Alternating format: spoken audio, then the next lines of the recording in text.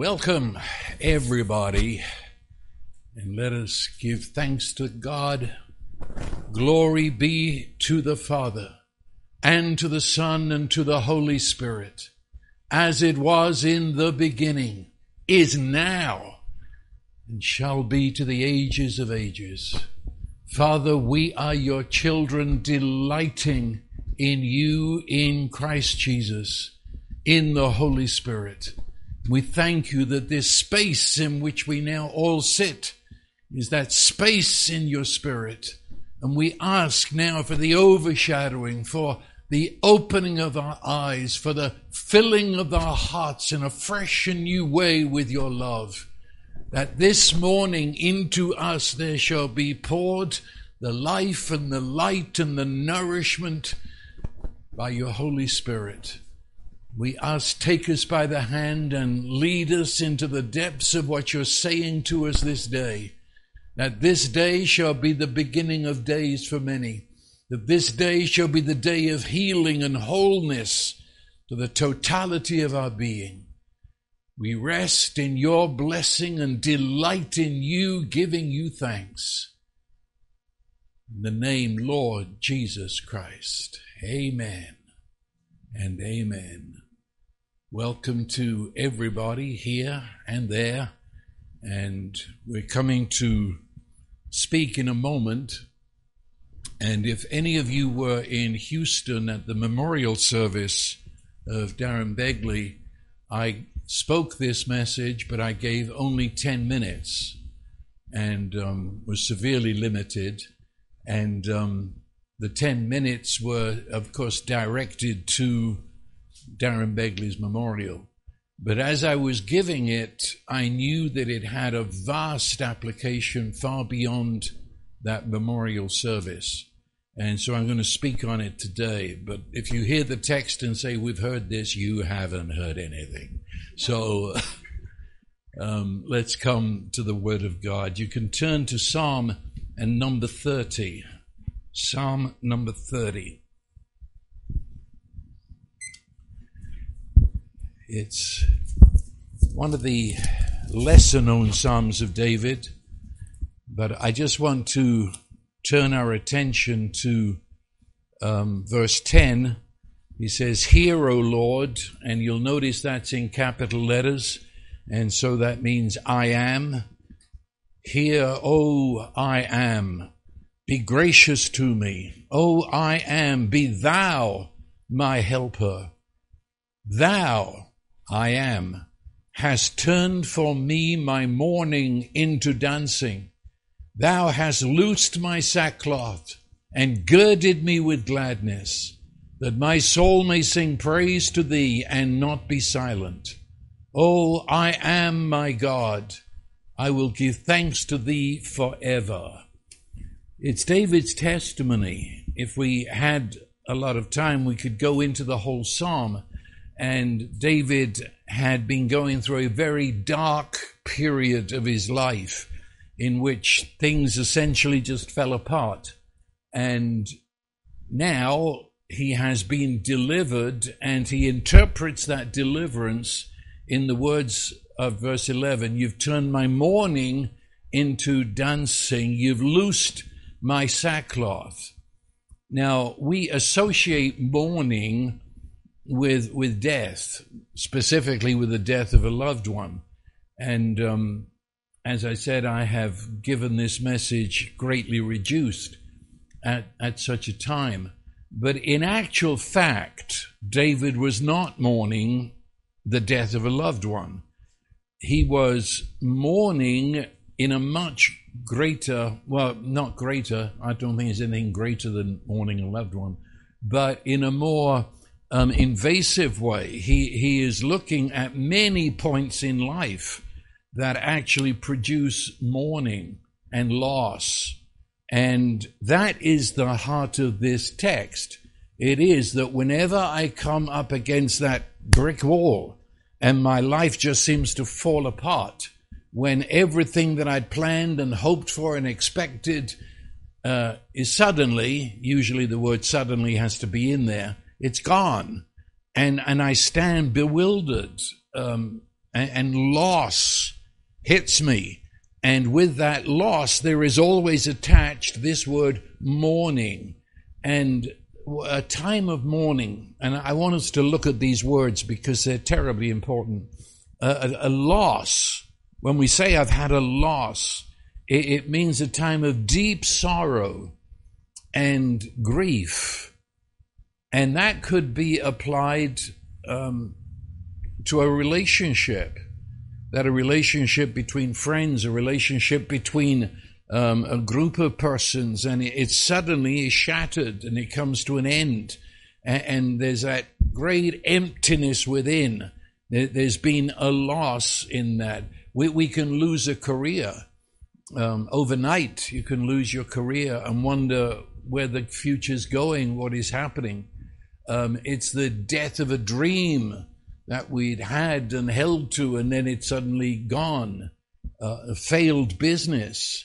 There's a lot of people in that kind of mourning today because of the pandemic. They lost their job, and restaurants have lost their total business.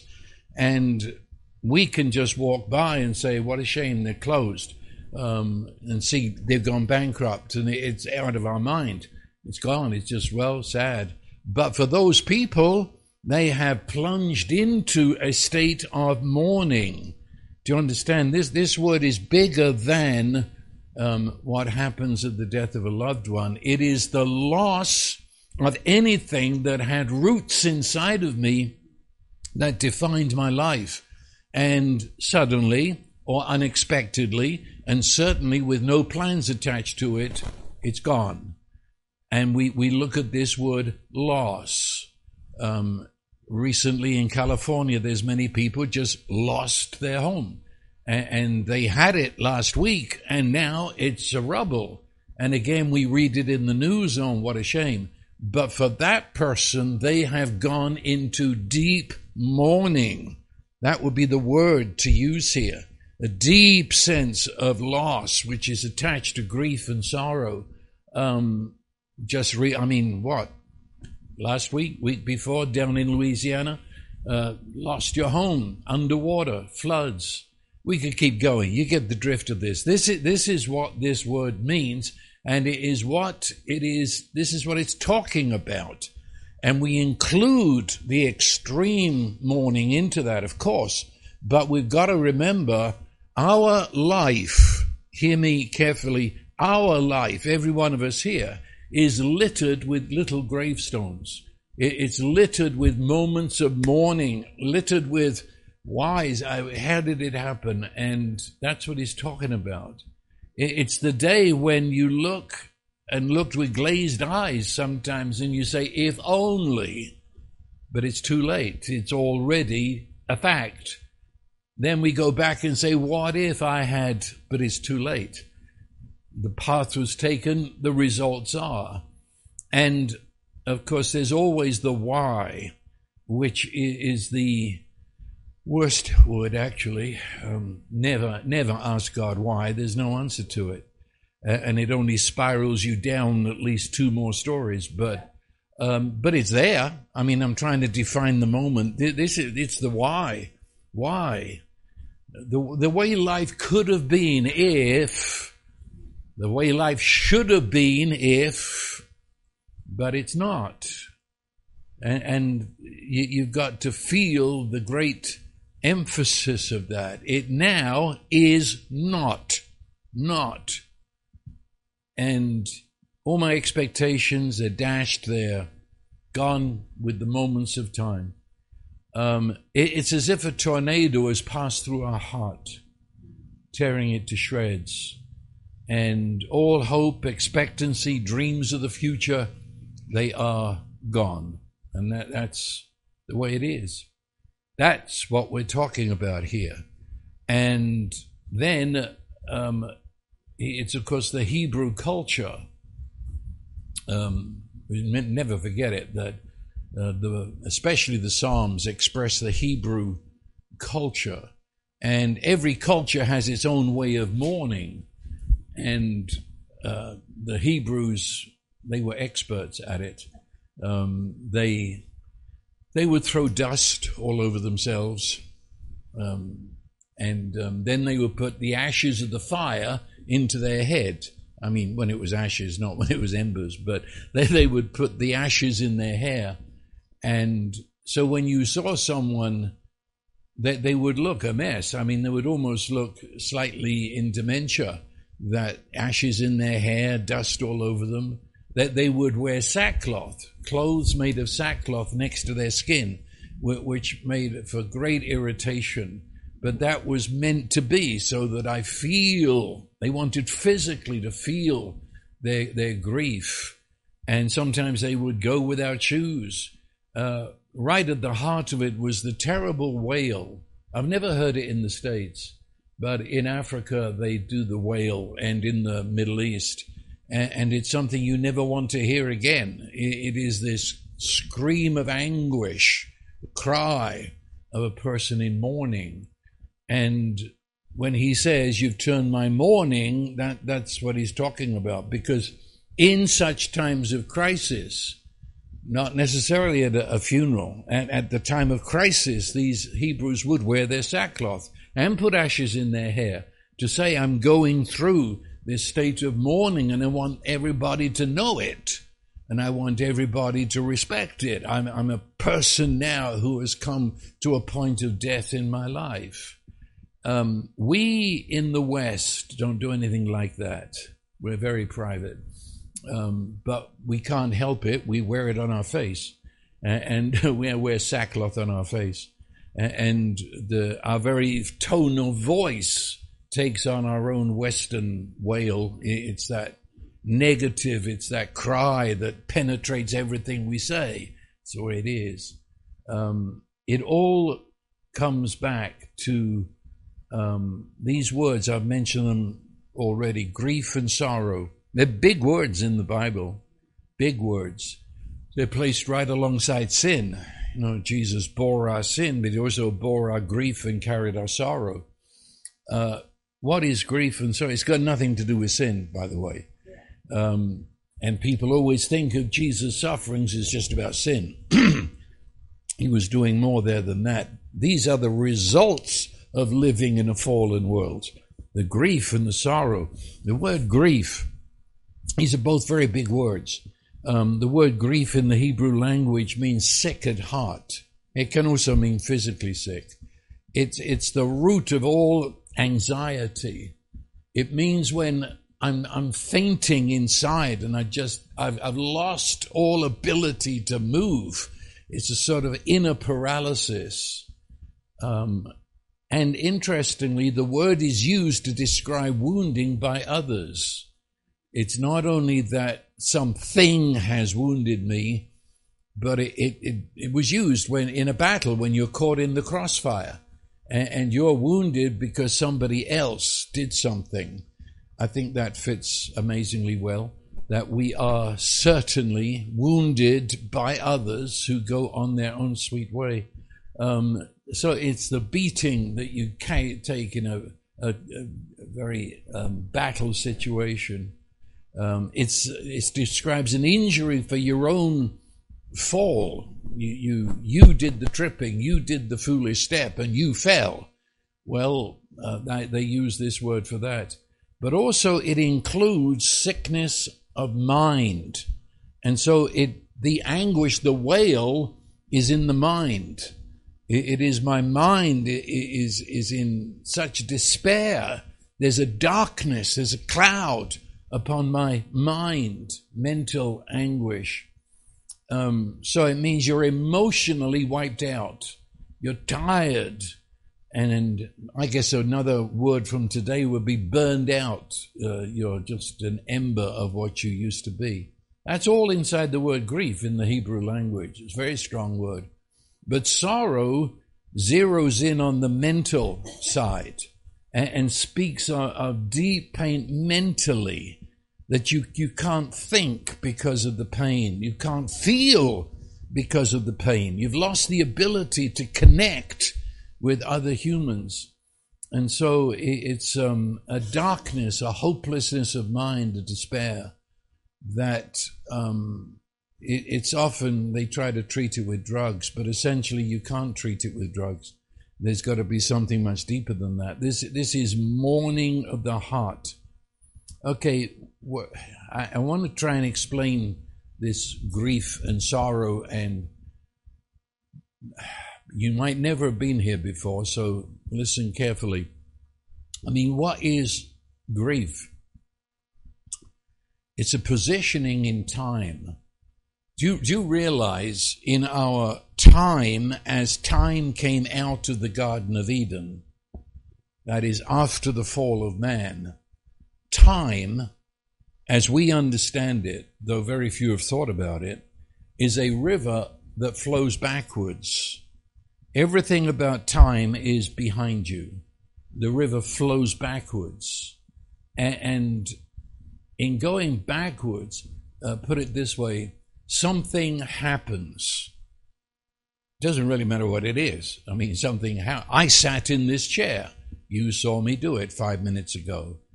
Do you realize I can never do that again? Not exactly like that. It was a happening, but the minute I did it, it was frozen in time. Rigor mortis set in. I couldn't do it again.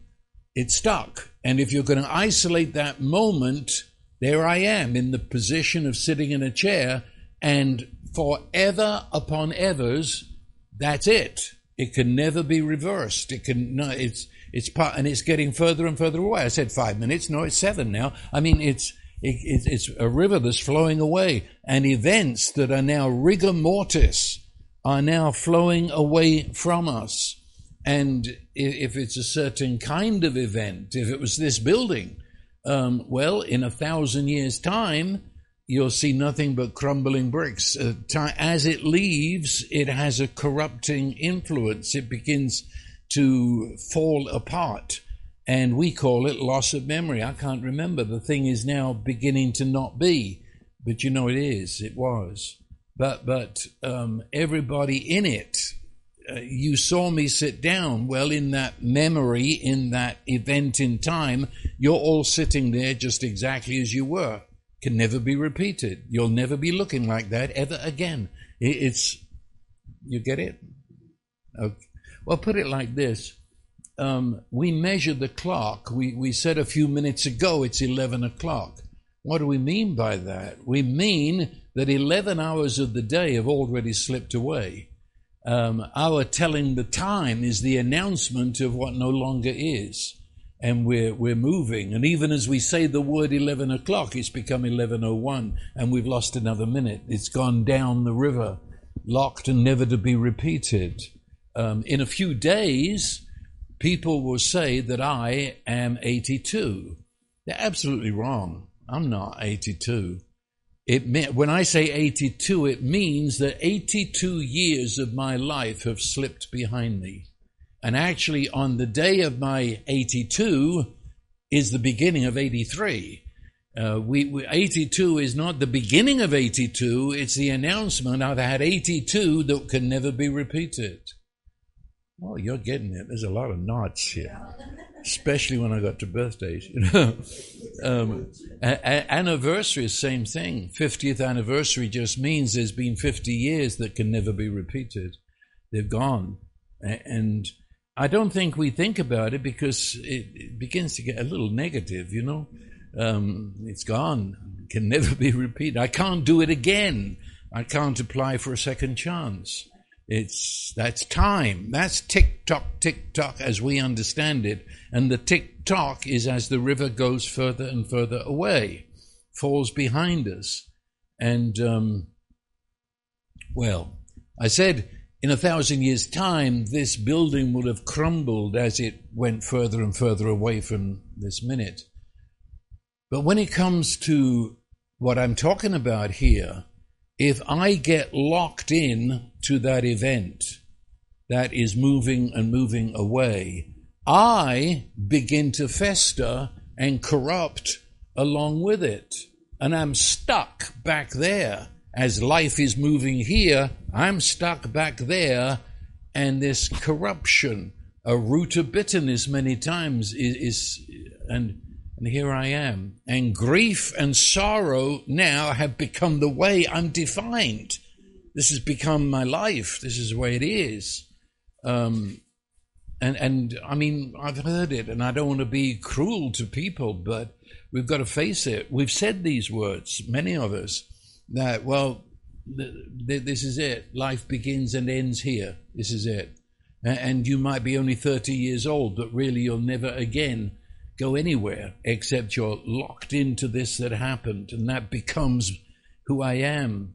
Life that I once knew, life that I once hoped for and dreamed of, now is not. And if I'm stuck there with the event, it never will be. I have become one with that rigor mortis of that which has passed. You could say we move on up to a point because we're chained to that happened, and we can't move from it. We're like a dog on a chain, and we go to the extreme, and then there's a tug that says, no, come on, this is where we live, back here. If that hadn't have happened, if she hadn't have said that, then it would be different, but she did. And it doesn't matter. As a pastor, I've seen it 40 years ago, and they've still never forgotten that. They're chained. Don't move from that. We remember.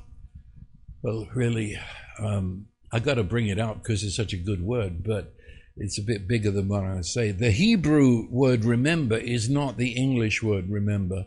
We go back with our minds to try and recreate something, but the Hebrew meaning of the word remember is to take something from the past and bring it into the future, into the present, and it becomes my present now reality, releasing into my life now all of its energies from the past. And that's how it's used in the Bible to remember the Holy Communion. Do this in remembrance of me. Doesn't mean to think about his sufferings. It means to bring the living Christ into this moment. And so we tend, I say the we of the people I'm talking about here, we remember like a Hebrew, and we try to bring that grief into this present moment and cause this present moment to be completely under the authority of that grief. The Hebrew word forget doesn't mean amnesia. It means to leave something back where it belongs, that it shall not influence this present moment. We should forget many things that we're remembering. And we should remember many things that we're forgetting. Yeah. Because there's a certain insanity about it that I believe that if I ever did forget the grief, in the sense that it was real, I've shed my tears, but I leave it now and I move on, there's a voice inside that I'm being unfaithful. I'm being unfaithful to myself. I should. You just can't forget that. You just can't walk away. You can't move on. Not after that. What kind of a man are you? Stupid little voice inside. Maybe you've never had it. But there's the feeling you're being unfaithful to others. You're being unfaithful to yourself. If ever you did the unspeakable of moving on. Can't do that. No, it's all part of this. We pitch our tent right beside that frozen in place event. We define our life by the grief that was attached to it and by the sorrow. And we begin to assume the shape of the sorrow. We begin to feel the very embrace of the grief, you know. It's a declaration that my life is now dust and ashes. Which, interestingly, what is the ashes except the burned out remains of what was? And I think that's why they put it in there here, that it shows my life up to this moment is burned out. And we do it, of course, in our Western way. We do it in our head with our thoughts, imaginations. We don't do it physically, but it's there, burned out. Finished. Life ended there. Never. It can't be the same. It can never be the same. Ever heard the word, I can never trust again? Yeah, never trust. I've heard also, I can never love again. You know, why? Because you're pitching your tent besides something that happened and saying this now defines my life. I've locked into something that's increasingly every day I've gone 24 more hours down the river further away from reality. That the event dominates and rules life. And of course, as I said, there's always that anger toward God. And you shouldn't look so spiritual about it. We know anger at God. That's why we say why. Because what we're doing is we're issuing God a subpoena. He's got to come into our courtroom and give an account of why on earth he let this happen. And we're upset with him for doing that. It's okay. Do you realize his love for you is bigger than your anger? It's okay. You can punch him if you like. He takes your wounds. And by the wounds you gave him, we're healed. Isn't that amazing? But it's there. And so if we don't resolve this, our life now can never have intimacy with God, because I keep going back. Why did he do that? I remember a church I was pastoring, and a woman, now she was an old lady, about as old as me, and she looked back, and it was when she was a young grandmother, put her maybe in her late 40s or whatever, and her granddaughter had been killed, and that was it. That was her life, and now she's in her 80s. And all she could talk about was, what kind of a God is it that let that happen? What kind of a life, and there was nothing you could do. To her, that, way back there, that was the only reality. That's loss, you see. That is this kind of loss. This is this mourning. And of course, religion has established this as a way of life. Understand, religion has its roots in this death time of the fall. You think about it. Religion has a mindset that is rooted in the past, that rides on the river of a backwards time. Was that a sentence too big to hear? Yeah. Religion has a mindset, and it's a mindset of the past. Religion always is in the past. And so it rides, all religion rides on the river of backwards time. The oxygen of religion is guilt. Well, what's guilt except back there I did something, and I have to keep going back there and defining myself by it. Shame. What is shame? Well, back there I did something, and I'm still hiding, because religion told me that's the way it is. It's always back there, and you return there, and every day, if you're very religious, you'll confess your sins, thinking that if I can talk to God about back there, it will be resolved. Well, it isn't resolved. You're just hammering in your tent pegs one more day, and you're strengthening your place back there in time. That's all religion. We've been taught that. Religion welcomes the corruption of staying there, because then you'll answer the appeal every Wednesday and Sunday because you feel so rotten and shameful about yourself. Because it's all you're living back there. You're not living now. Yeah. Religion says, as I was, so I am. There's a bumper sticker.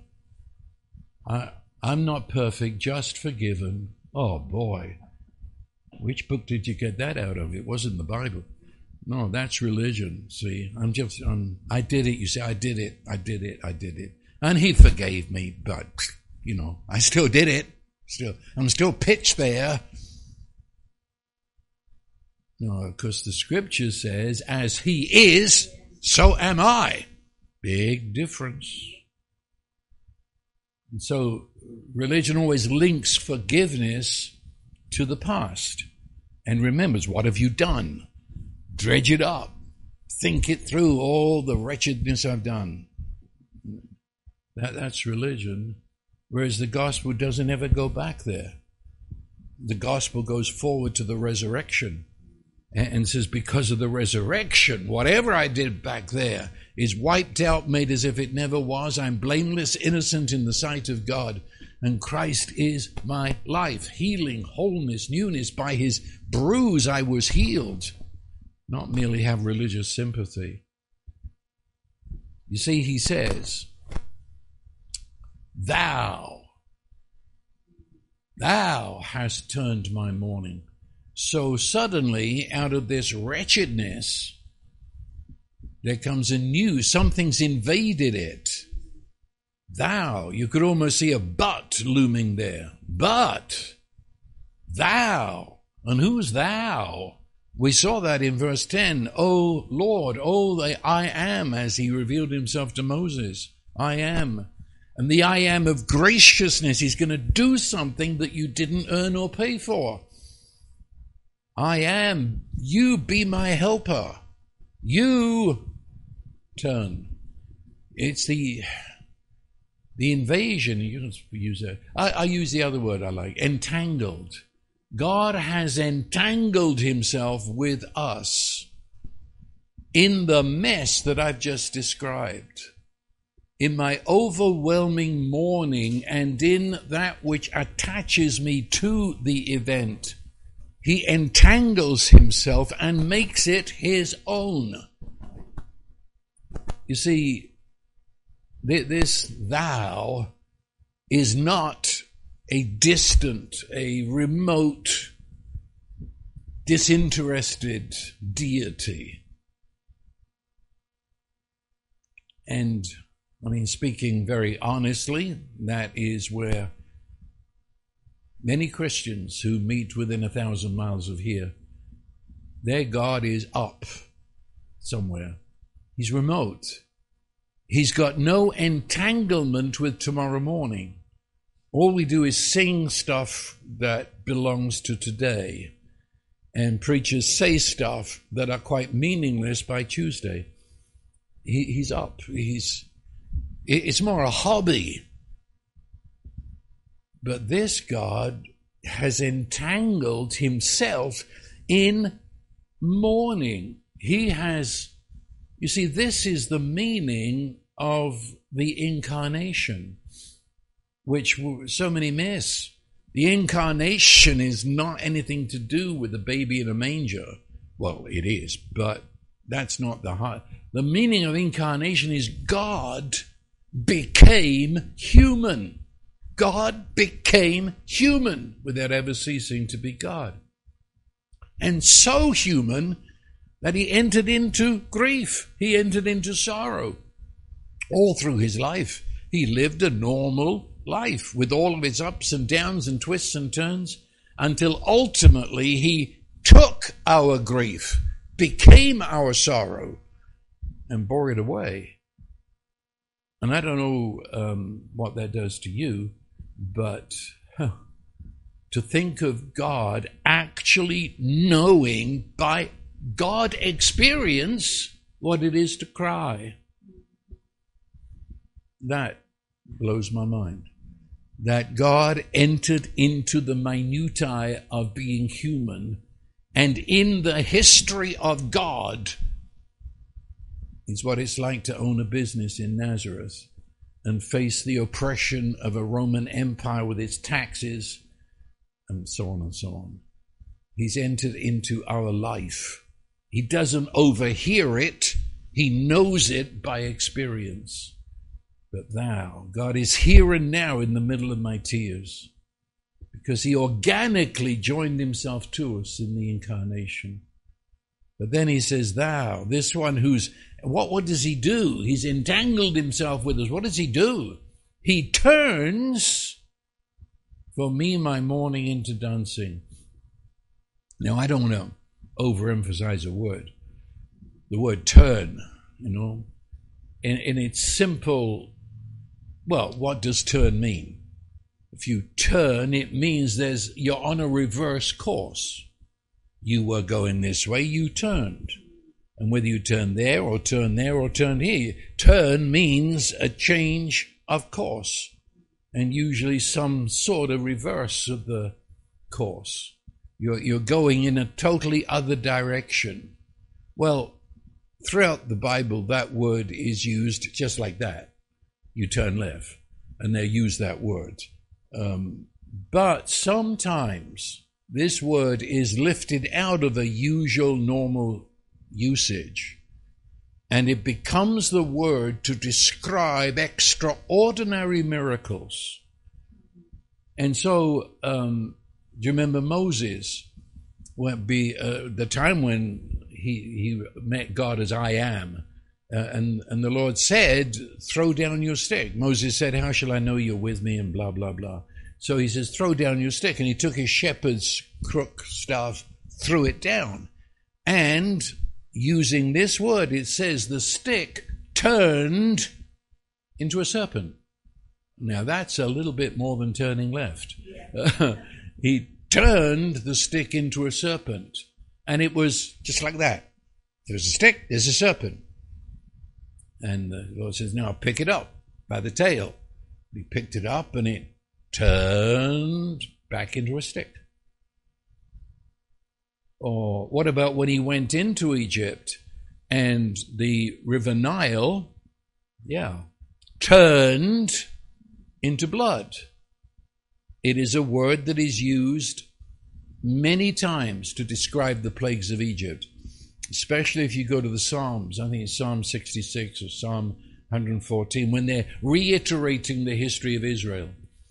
And they say that the Red Sea was turned into dry ground.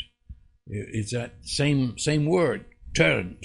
Something reversed. The natural order is gone. You're now going backwards. It says the River Jordan, when Joshua was going to, and it says the River Jordan turned, and they could walk across on dry land. Going back to the plagues, it says, what is it? The Lord turned the wind. It was blowing this way. He turned it to blow that way, and that way blew a whole bunch of locusts into Egypt. But it says specifically the miracle was not so much the locusts, it was that he turned the wind. It was blowing one way, he turned it around, and that blew the locusts in.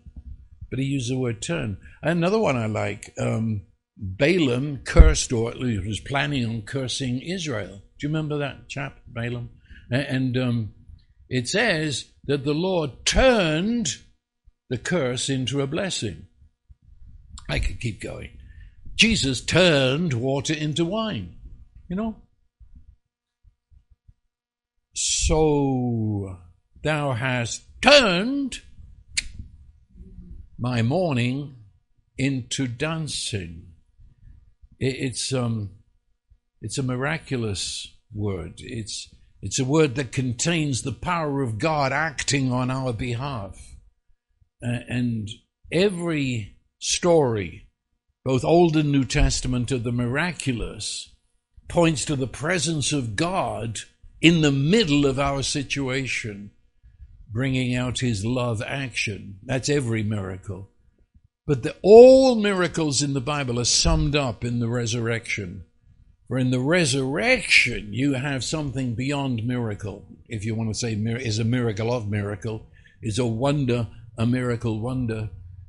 Okay, have you thought about this? The resurrection was a greater act of power than creation. You ever thought about that? Creation, if you could ever speak like it, was nothing compared with resurrection. Because creation was the word of God calling forth all that is out of nothing. Right? So out of nothing, God said, let it be, and it was. That's good. That's power. But the resurrection was the calling forth of life out of unlife. Jesus had entered into death, and now It's not calling forth out of nothing. It's calling forth out of no thing, out of non-life. He's got to reverse death. He's got to defeat death and cause death not to be. That's resurrection.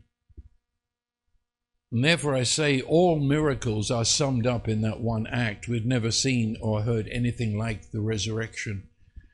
Creation took 6 days. This took 3. And that's the new creation. I said it was the turning point. It was the reversal of death. See, don't confuse the resurrection with, say, Lazarus or Jairus' daughter or even those who in the Old Testament. They weren't resurrections. You can never use the word resurrection for that. They were resuscitations. They were dead and they came back to life, but they died again. Resurrection is a unique word. It's only happened once in all of history. When not only did Jesus come back from the dead, shall I say, in his resurrection, death died. And death was rolled up as if it had never been. Which means that he actually reversed time. Because that river of time goes back. Why? Because once it's done, it's dead. It's rigor mortis. It could never be again. And Jesus stepped into that stream of death and not only overcame it, but reversed it. And he came, okay, put it this way. He goes into death. Think about this. Jesus goes into death, and because he's taking us with him, and he's organically one with us, therefore, when he does it, I don't know another way of saying it, it's the real thing. Why did Jesus stay in the tomb for 3 days? It didn't take him 3 days to overcome death. He could have died and immediately risen. But no, he is joining us in our grief.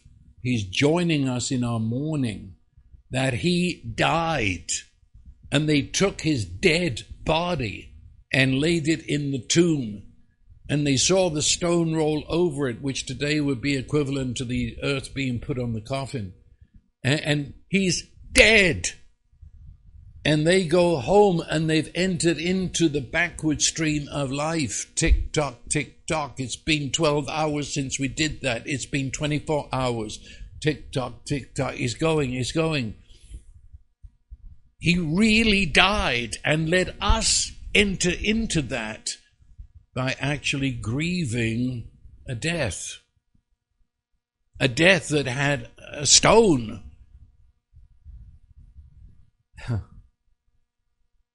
Can you get the resurrection? That he came out of that 3 days to let us know this is real. And he came out.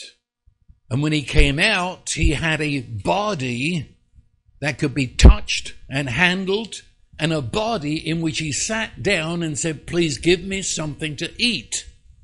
And he ate in front of them to prove, I'm not a ghost.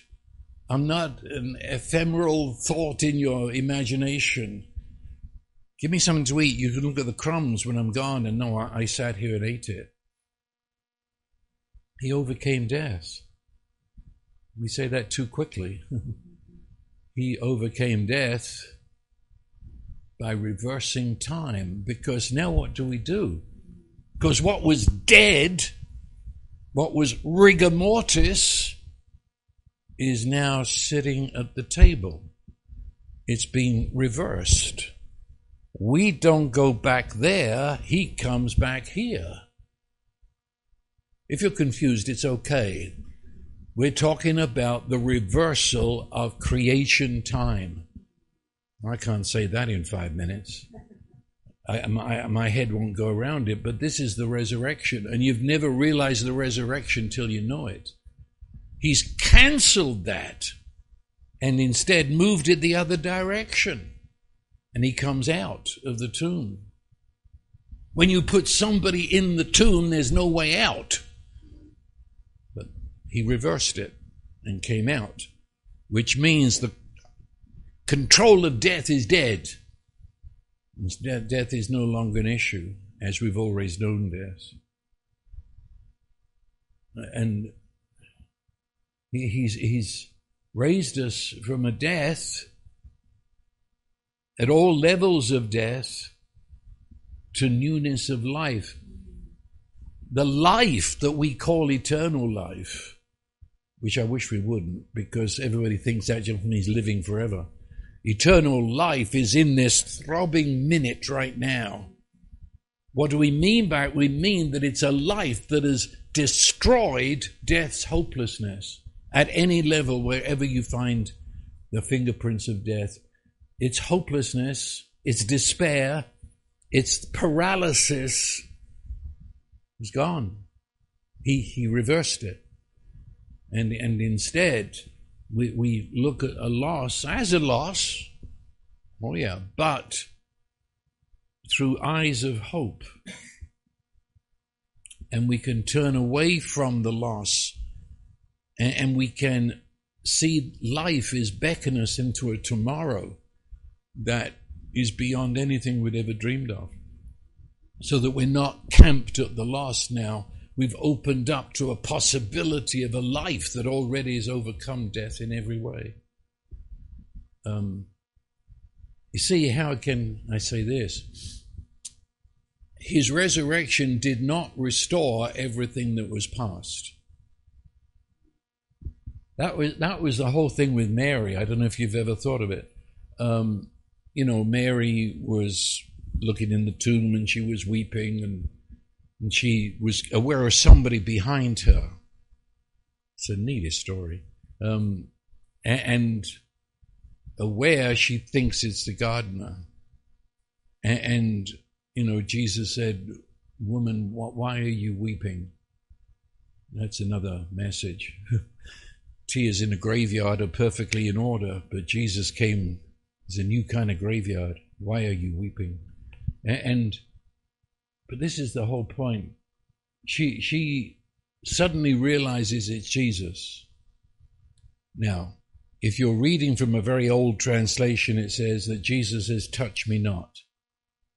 But that's no, forget that. The word is, "Do not cling to me." So apparently, when Mary realized it was Jesus, she flung her arms in the sense of clinging, as if I'm never going to let you go.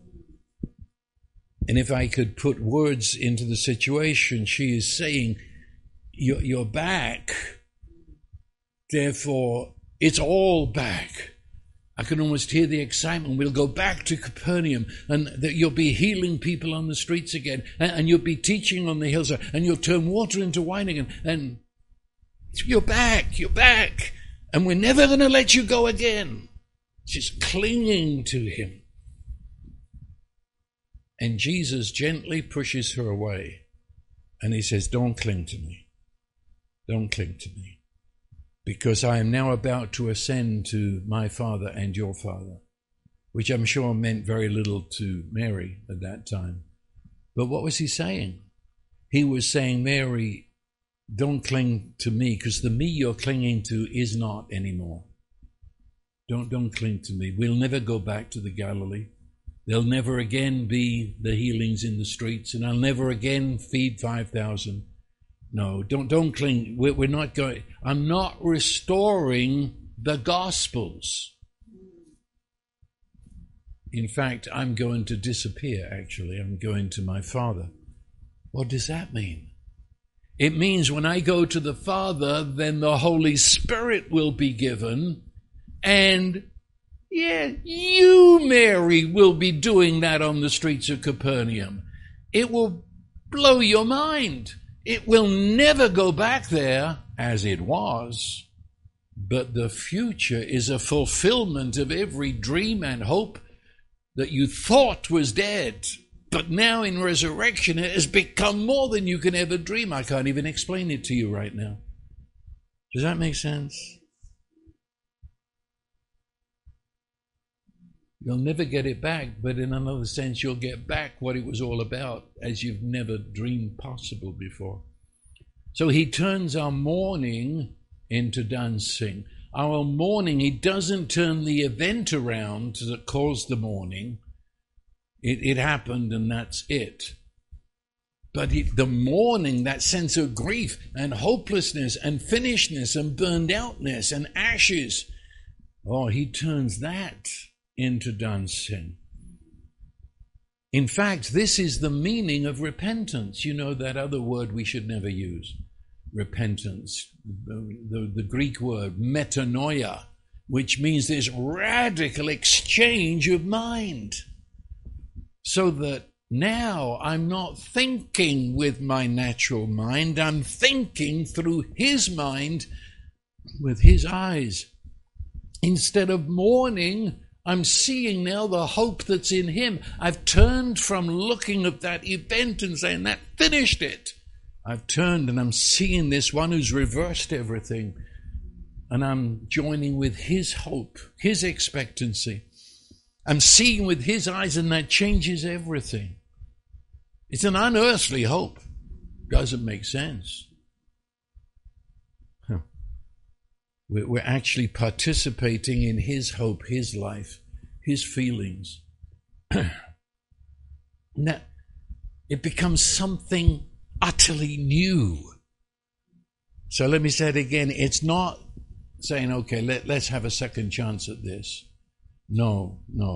But all the hopes and dreams that were there, no, he's going to redeem it. And look, Naaman, you remember Naaman in the Old Testament, comes with leprosy, and he takes 7 dips in Jordan. Do you remember what it says when he came out the 7th time? His skin has become like a little child. Oh, hold it.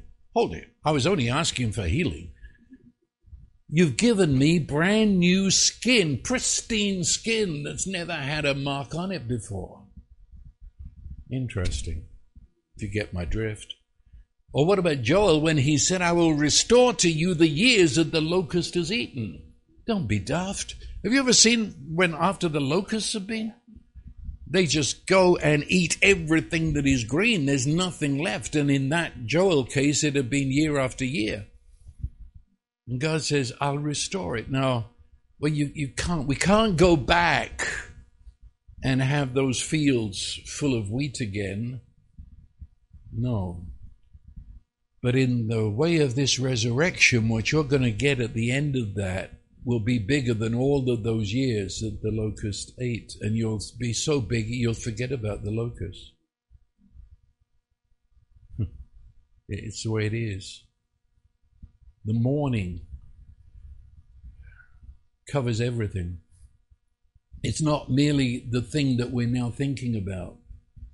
I said when we began, our life is littered with little gravestones.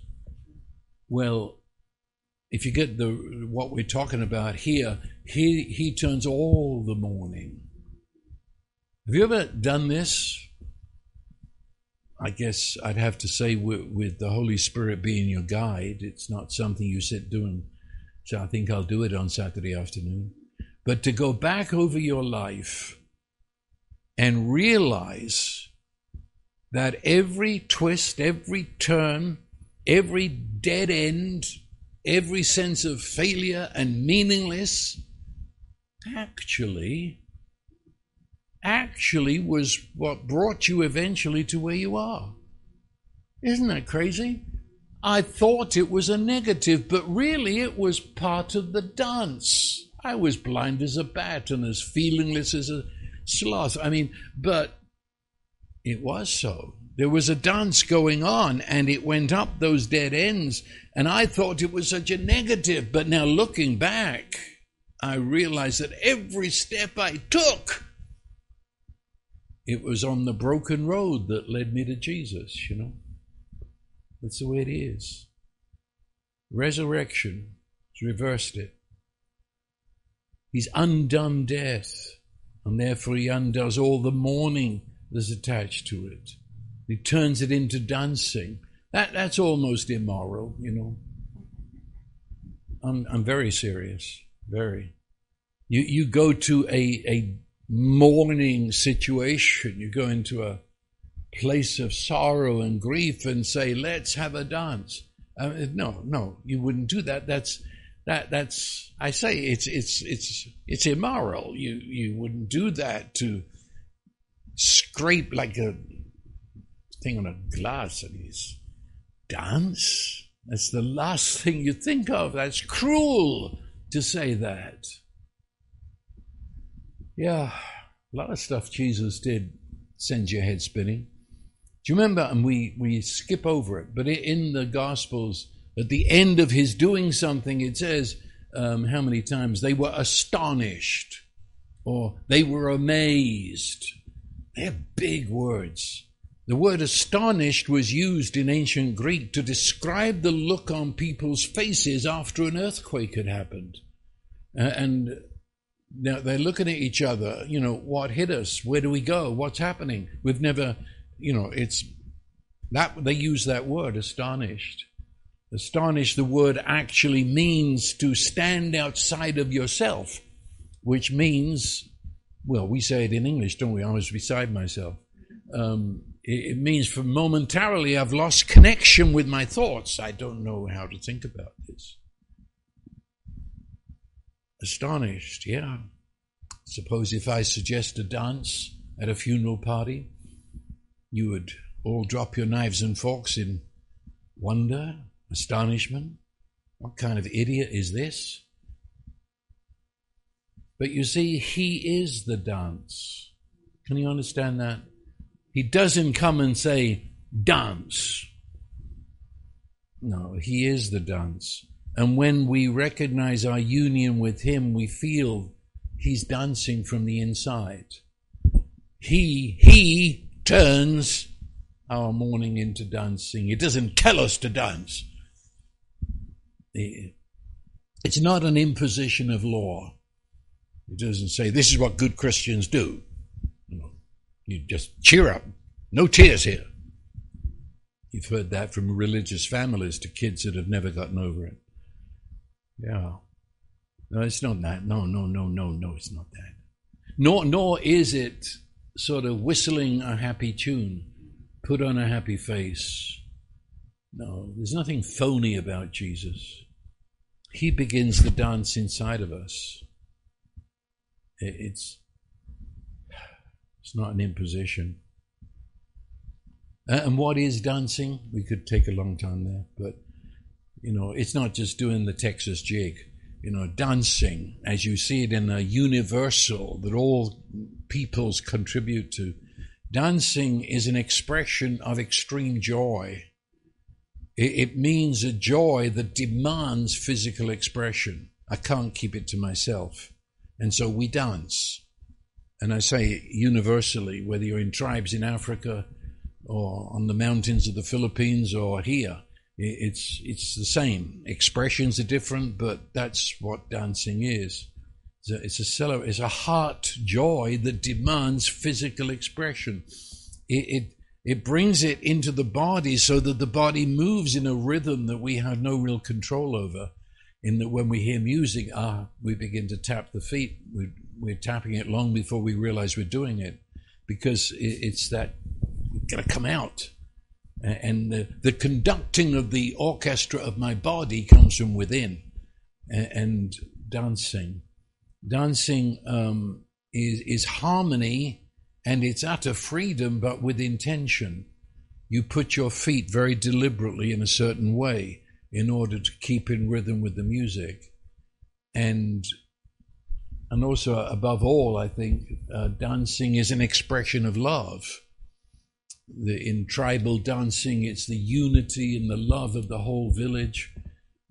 But here in the States and Western Europe, it shows dancing in terms of a man and a woman expressing love and devotion and honor and respect. You get the point. Jesus comes, and he within us is the very essence of the dance. Jesus is the rhythm of our life. Jesus is the source of our joy. And Jesus is the one that is with intention bringing us to the steps of love and joy and peace and long-suffering. It's nothing phony. It's nothing add-on. It comes from within. In fact, the essence of a dance, especially in the West, is that the dancers are mirror images of each other. If you know anything about dancing, the man takes a step forward, the lady takes a step back, but to the point where it looks like one step, he goes forward, and it's magnificent to watch the way in which what one does, the other does backwards. And so the one mirrors the other. And in fact, if it's a very fast dance, you begin to wonder how many people are dancing. Is it one or two? They're so united. Sounds like Christ lives in me. It's a dance. And then it says, and I'm going to quit here, but spend more time on it, but I've got to say this. He not only says you turn my mourning to dancing, but you have loosed my sackcloth. Now, why doesn't he say he ripped it off? You follow me? I mean, you turn my mourning to dancing. I would expect him to grab my sackcloth and say, get rid of that stuff. Instead, it just says he looses it. He unties the belt, maybe unbuttons the top. What's he doing? Loosing the sackcloth. Dare I say it, that he knows our pain, and he's not going to drag us out of this before our time. There is a time to weep. There is. And there is a time to feel grief. And if you don't, you're going to feel it later on in a nasty way. And our beautiful Jesus knows that. So he looses our sackcloth. He says, when you're ready, you can just slip out of this. It's said in Isaiah 61, he's the one who comforts all who mourn, to grant those who mourn in Zion, giving them a garland instead of ashes. Older translations say beauty instead of ashes. The actual word there actually is flowers. That's the word that's used in the Hebrew. Put flowers in your hair instead of ashes. That's an exchange. I have the ashes, where you've met the one that says, I've got a garland of flowers here to put instead of the ashes. And then he says, the oil of gladness or joy instead of mourning. Because part of the mourning, I didn't mention, was that they did not put the sweet oils on their body, which the Hebrews were very good at. But not when you're mourning. There's no beautiful smell. And it says now he comes and he gives you the oil of gladness instead of mourning, the mantle of praise instead of the spirit of heaviness or fainting. He gives it to us. But, and I don't know a better way of saying it than he waits on us. He allows us a process. Sometimes in our evangelical world, it is, you've got to make a decision tonight. And, all the threats that go with it. You'll be killed by a raving bull if you don't, or something. But I don't find that in Scripture. It certainly wasn't in the early church. They waited. They called it in the early church catechism, where you become a learner, one who is moving out of the darkness into the light. And you're not ready yet. But we're loving you, we're surrounding you, we're teaching you, we're praying with you. But you're coming. And he looses us. I don't know if I'm coming through. I feel it so strongly. The gentleness of Jesus. Yeah. I mean, he comes, back to Mary in the garden. As I say, he could have just said, it's me. She wasn't ready for that. So what does he say? Why are you weeping? And I say, that's a kind of wacky question to ask somebody who's standing outside a grave, Yeah, but it prepared her. Why are you weeping? What does that do? It makes her start talking. And she says the reason why she's weeping, which is very strange actually, she doesn't say necessarily for the person that died, she said because someone has stolen the body, which is sort of, to me, secondary to, but that's where she was at. And right at that moment, she was weeping in that, what can I say? Oh no, could it go this far? I mean, we've been weeping his death. Now someone's stolen the body? And so that was where she's at. I don't care whether it's sensible. It's neither here nor there. That's where she's at. That's where Jesus met her. And says, tell me, what things? On the road to Emmaus, same thing. Only, and again, he disguised so they don't know who it is any more than Mary knew who it was. And you know, he joins them and he says, boy, you guys look sad. What's the matter? And you know, it's so real, you know. Are you the only one in Jerusalem that doesn't know? And again, he says, what things? Come on, he's teasing them. Tell me. And then they spill it out. We had hoped. We had hoped. Now everything's dashed to the ground. It's finished. We're done. We're going home to God knows where.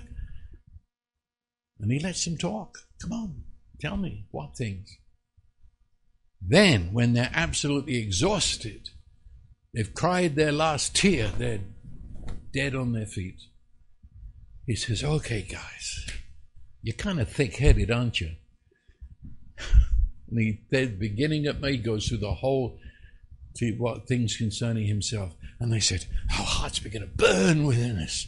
We're alive. We're melting. We're no longer paralyzed. And you know the rest of the story. That's Jesus. He knows everything. But I have to say that he chooses, in his enormity of love, he chooses not to know because he wills to hear it from us.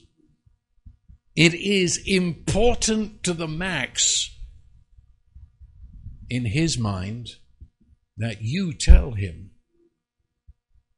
And you tell him your feelings, and you tell him what you're feeling now. It doesn't matter if it makes sense, because he's not looking for sense. He wants to know where you're at right now. And that could be anger. And don't be afraid of being angry at God. Most of the Psalms begin with being angry with God.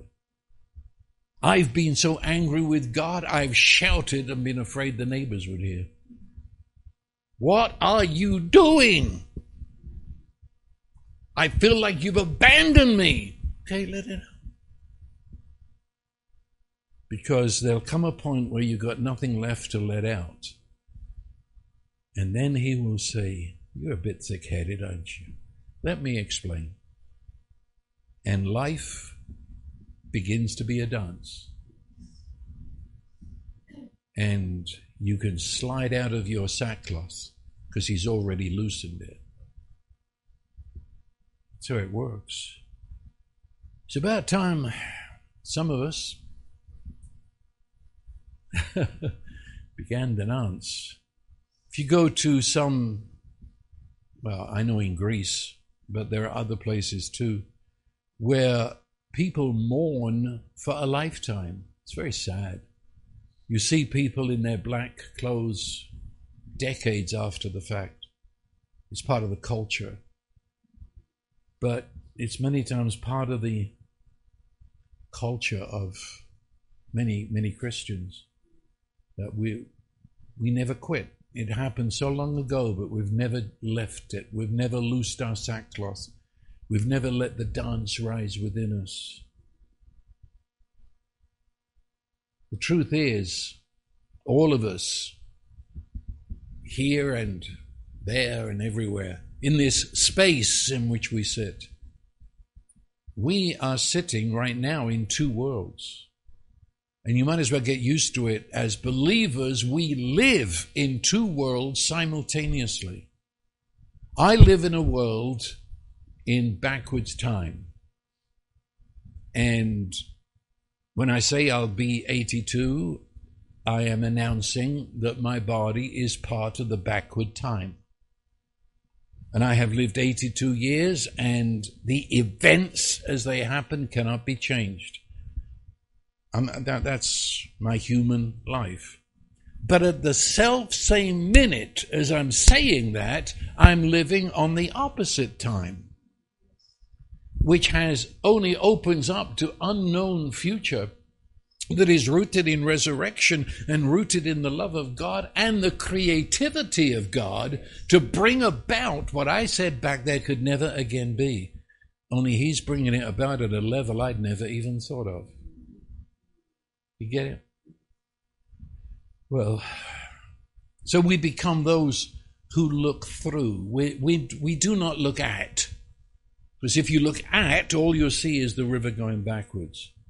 But if you look through it to the river going forwards, then you live a resurrection life. Well, that's about it. So you see, we never disconnect from our physical world. As you get some, there. Well, I don't know what they are. But they're kind of so... We say they're so heavenly minded, they're no earthly use. That's one way of putting it. But I mean, they're living in a fantasy spirit world. They've forgotten that God organically joined us in our physical, material, backwards world. And we live there still. But we don't. We live this way. And we're something like Jesus now. Because Jesus said he's the one who ascended first, and then he descended before he ascended. I said, where are you? Well, that is the point. He said, I only do the things I hear my Father say. Well, where did you hear that? Because I don't hear it in this physical world. He lived in two worlds at once. Now he says, I am in you and you are in me. Well, this you, this me, is in a physical world. Yet I am in him who is in the resurrection world that's got no boundaries to it. And so I learned to live in this strange place. And it is a strange place. Where you look through this world. You look through what's happening. You look through events that are about to make you put another gravestone up. And you look through and you begin to learn to live in accord with the river of new time. The river of God time, the river of resurrection that goes forward and doesn't leave you back there in hopelessness. Well, that's about it. I don't know how to land a plane. And so we just, I do helicopters. We just say, well, that's it. So... Now the blessing of God, who is almighty love, the Father, the Son, and the Holy Spirit, his blessing be upon us. His blessing that opens the eyes of our understanding, that we shall hear and see the dance who is within us, and we shall loose off our sackcloth and dance the dance of God in life. So I bless you. That is the way it is. Amen.